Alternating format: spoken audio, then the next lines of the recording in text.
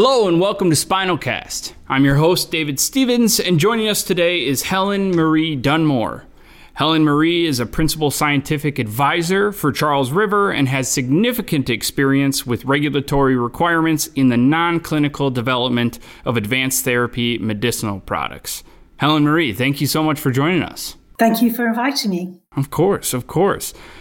So really, I think our hope and our goal for this episode is to learn a little bit more about you and how corporations like Charles River can make a major positive impact on the SCI community and research as a whole. And assuming that's okay with you, I think we'll just jump straight into questions. Yes, absolutely. Please do. Perfect.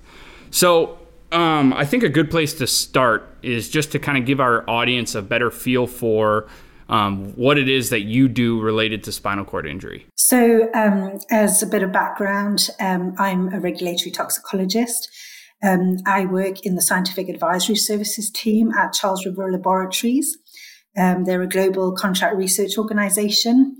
And within this capacity, I advise sponsors of drug trials what non-clinical research and data sets are required to advance their drug candidates into clinical trials, to make sure that they work and they're safe when given to patients, and then to ultimately get approved, of course, for licensing and onto global markets. Very cool. How did you end up getting into this line of work in the first place? So I started out, I studied an undergraduate degree in pharmaceutical sciences, and that led on to a master's degree in applied toxicology in England, at the University of Surrey.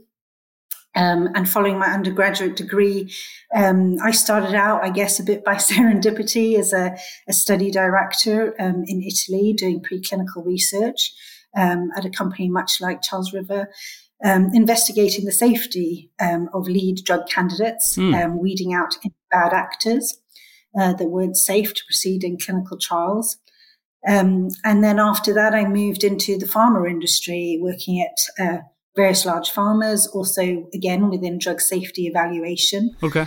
And eventually I moved into the regulatory arena, where I reviewed all the dossiers that were submitted to regulatory agencies. So looking at, clinical trial approvals, marketing applications equivalent to sort of the NDA process in the United States. Yeah. And then after that, I kind of decided that I really wanted to solve the problems that regulators were sort of asking. And so I got back into sort of this line of work where I started in a contract research organization at Charles River, really wanting to help drug developers streamline their research to get these products to patients who need them quicker. Awesome.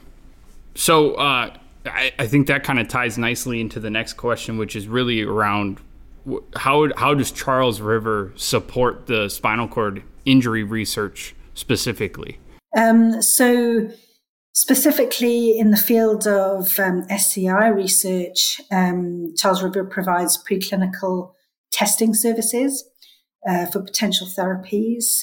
We work with pharmaceutical companies, biotech companies, academics, for example, to develop and test new drugs. We have a specialized division that's focused on neuroscience research. That includes spinal cord injury research. We have a dedicated in vivo surgical laboratory for disease modeling and administration of therapies.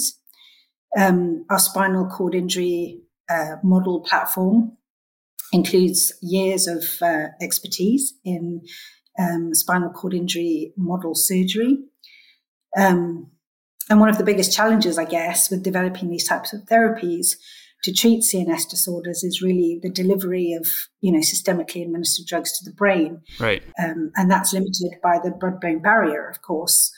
So Charles River has developed this expertise in administering methods directly to the central nervous system.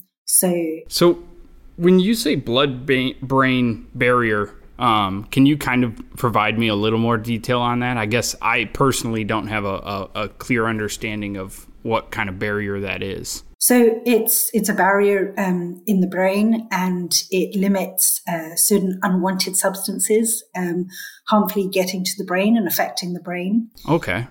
So for these types of indications, for them to have a therapeutic effect, we really often want the drugs to permeate that barrier and protection layer, basically, of the brain, so the human body naturally has this barrier that is keeping unwanted things out of your brain, exactly, per se. And for therapies to take effect, they need to actually penetrate that barrier and reach the brain, is kind of what you're getting at. For this type of indication, yes. If you want an effect on the CNS, yes.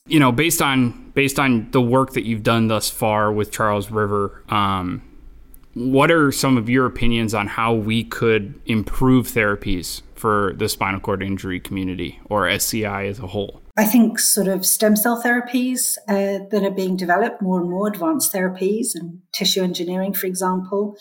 Researchers are exploring the use of these types of therapies to regenerate damaged tissue and neural pathways in the spinal cord. So I think we need to make use of newer technologies being developed to target specific cells that could regenerate the spinal cord after injury. We need to really take advantage of the advancement in robotics and exoskeleton technology. Mm-hmm. That allows for more extensive mobility and functionality for individuals with these types of injuries. We can look at more personalized medicinal approaches. Charles River is heavily involved in this arena. We use genetic testing and precision medicine. So that in itself can help identify optimal treatment approaches for each individual with spinal cord injury. And then again, of course, always we need more research and funding, really, to help accelerate the discovery of new and improved therapies for spinal cord injuries. I think several organizations, I'm sure everyone's familiar with the Christopher and Dana Reeve Foundation. Mm-hmm. They are very focused on advancing spinal cord injury research and promoting the development of new treatments. Absolutely. And I think I heard you kind of key in on the idea of providing personalized therapy. I think something we hear quite commonly is no two injuries are the same, and they all kind of have their own difficulties that come along with them. And so how do you think, what's the path forward to be able to provide therapies that are specific to an individual, or are you more focused on providing therapies to, a C3, C4 injury, or is it on a case-by-case basis? Which do you think is the line forward for science? Well, as you said, I think developing personalized therapeutics, where Charles River is really at the forefront here, and these types of approaches for spinal cord injury patients, is certainly a key to the way forward. By understanding the individual's injury, their functional status, their medical history.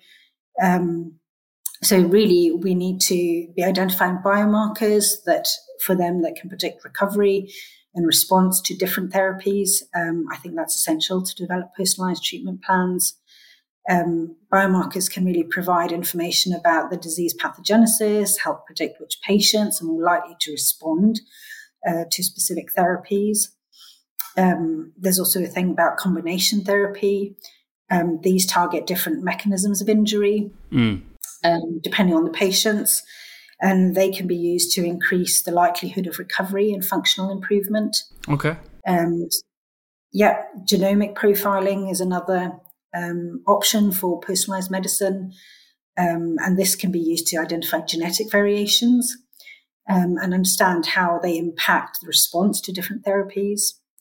So before personalized therapies can be developed, more research is really needed, I think, to better understand the complex interactions between genetics and spinal cord injury. Well, that was going to be kind of my next question is as I'm thinking through this, I think personalized therapy is key to getting everybody to have the greatest result from whatever treatment or therapies that they're receiving. But I can only imagine there is a ton of work involved in all of the research and the understanding of an individual case. that it might take a long time to actually enact those therapies for the patient. But I think what I'm understanding is from what you're saying is what Charles River and yourself are really focused on is getting enough information and data from further research in slightly broader categories so that when an individual case does come in, we can basically tap into this knowledge base that we've created from all this other further research to take parts and pieces and kind of apply it to an individual case and actually provide them an individual therapy quicker. Is that kind of a correct synopsis kind of the approach? Yes.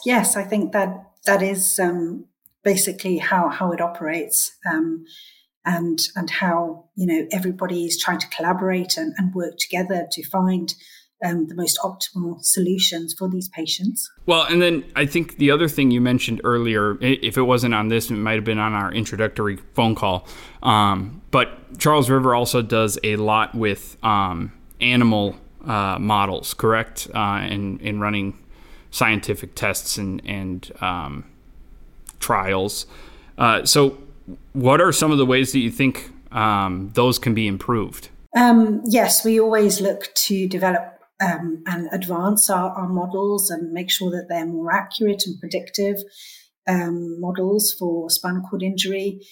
I think there are several factors, excuse me, and we need to be choosing the right animal models. So typically animals that closely mimic human spinal cord injury. Mm-hmm. And those, of course, are crucial to predicting the effectiveness of the therapies and translation into the clinic.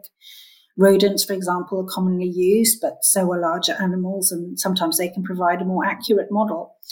We also need to sort of standardize our injury models.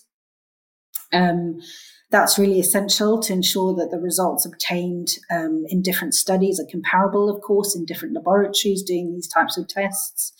The injury severity, location, method of induction, all of that. The methodology needs to be standardized to allow for more effective comparisons. And then assessing functional recovery, we need to measure this, and that involves a range of techniques. I won't go and elaborate on all of those, but really to predict the effectiveness of the therapies accurately, those assessment methods, whether it's behavioral testing, for example, those again need to be standardized and their validity verified. And then I think the final thing is really that this type of injury is a really complex injury. So that involves, a range of factors like inflammation or cell death. We've mentioned blood-brain barrier. Sometimes that can be disrupted.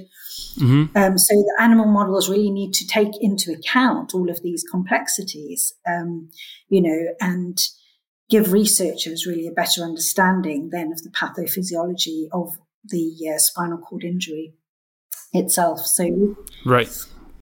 So I think that's really important to take into account. The models are, replicating all of these complexities. Right. And it sounds like almost everything that we've talked about today, there needs to be groundwork laid for any of this to really not only take effect, but be valuable to the scientific community and in the end, the patients as well. And so it sounds like you have your work cut out for you, I guess is what I'm saying. Yes, absolutely. And, we work with a lot of partners in this area. So, people can feel free to reach out to us, whether that's the scientific advice services that I work in, but also our, laboratories, neuro labs directly.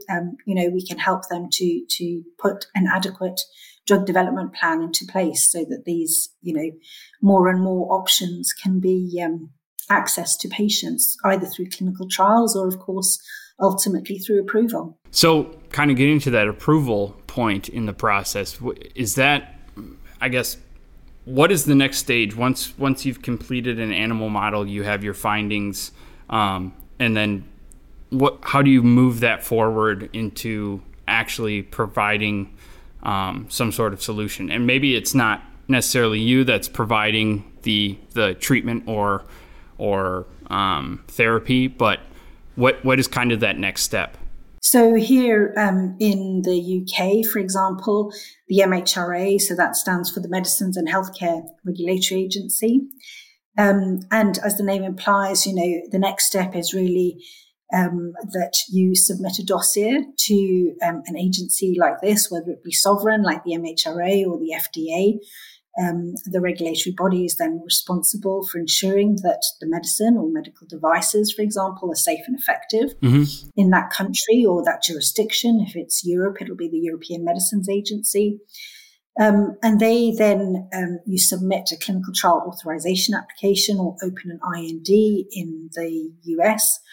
And the agency will make sure that the clinical trials really, are conducted in compliance with ethical and scientific standards, and that the risk to trial participants, of course, are minimized if they feel that, the risk and the benefit outweigh each other to go into a first-in-human clinical trial. I think something that we hear a lot from even just people we've interviewed who are injured themselves, but also a lot of people around the SCI community, it's always, why is research taking so long, and how can we make it go faster? And I think just you laying out all these different steps and regulations that need to be approved and passed and pushed along in order for anything to really reach a patient. From your professional opinion, what are ways that, I don't know if it's the government and private sectors dividing things up, or what is the best way to help kind of drive research forward quicker? I think ultimately, we need better communication and collaboration between stakeholders. We saw this happening during the COVID pandemic, Operation Warp Speed in the US. Researchers, clinicians, pharmaceutical companies, government agencies, but the patients themselves as well through advocacy groups really need to work together a bit better to identify gaps in knowledge, design these experiments, and fill in all of the gaps to develop these innovative therapies. And research does take time. But sometimes, it's important as well to recognize that, progress in the labs, it doesn't always translate to progress in the clinic. So, people need to remain committed to the scientific process, recognizing that incremental advances and setbacks, that's a normal part of the scientific journey, really. If we share our data and we're more open, a lot of governments and, funding agencies are mandating that data be openly available, for example. Yeah. And, platforms, people developing new tools and platforms, wider sharing of those types of data and resources can help and save time. So I think there are a few ways to speed up the process, as well as things like AI, machine learning. Of course, machines just have, not just in drug development, but in all other fields as well, data can be analyzed much quicker by these types of tools, which, will also make inroads to shortening the times to approval. Yeah, I do think it is pretty incredible, even over the last 3 years, how much AI and other technical tools have been able to not alleviate the need for the human eye, but really accelerate a function that is almost remedial. They can just do it immediately versus taking the time to sit down and kind of plow through it as an individual. So that's super exciting. So you kind of talked about during the research, you have to share your progresses and your failures and things like that. And so kind of keying in on the whole failure side of research, what are some of the challenges that you or your team have faced when executing some of these research therapies? Yeah, I think spinal cord drug development injury, it faces a number of roadblocks and challenges. Some of the key obstacles, I guess, impeding progress that we see, still there's a limited understanding of the molecular mechanisms involved although research, it's given us a basic understanding of the events that occur after spinal cord injury. There's still so much we don't know about the pathways involved and the healing process. So that can make it difficult to develop targeted therapies. The heterogeneity of the injury, you've mentioned every spinal injury is unique, either in terms of the location or the extent of damage. That can make it difficult to develop comprehensive treatments, a one-stop shop that, treatment for all, that works for all patients. The blood-brain barrier I've mentioned, that prevents many substances, even drugs entering the central nervous system. So that's a challenge when we develop drugs for spinal cord injury. They need to penetrate this barrier to be effective. There's clinical trial endpoints, that can be really difficult to ascertain when we develop novel therapies. We need to be able to measure whether or not, the candidate drug is having a desired effect. But for spinal cord injury, accurately determining changes in patient status is difficult, and developing clear, achievable endpoints for clinical trials, that really is an ongoing struggle. So, those of us who work in this space, we're trying to overcome these challenges. It requires a lot of dedication in both basic research and clinical trials, but also this collaboration to create these new strategies to overcome these obstacles. Right. Absolutely. Well, I think I've got one final question for you here.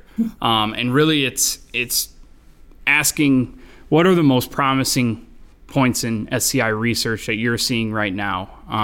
And what are you most excited about that's coming along or being worked on currently? I think there are a few promising therapeutic targets, therapies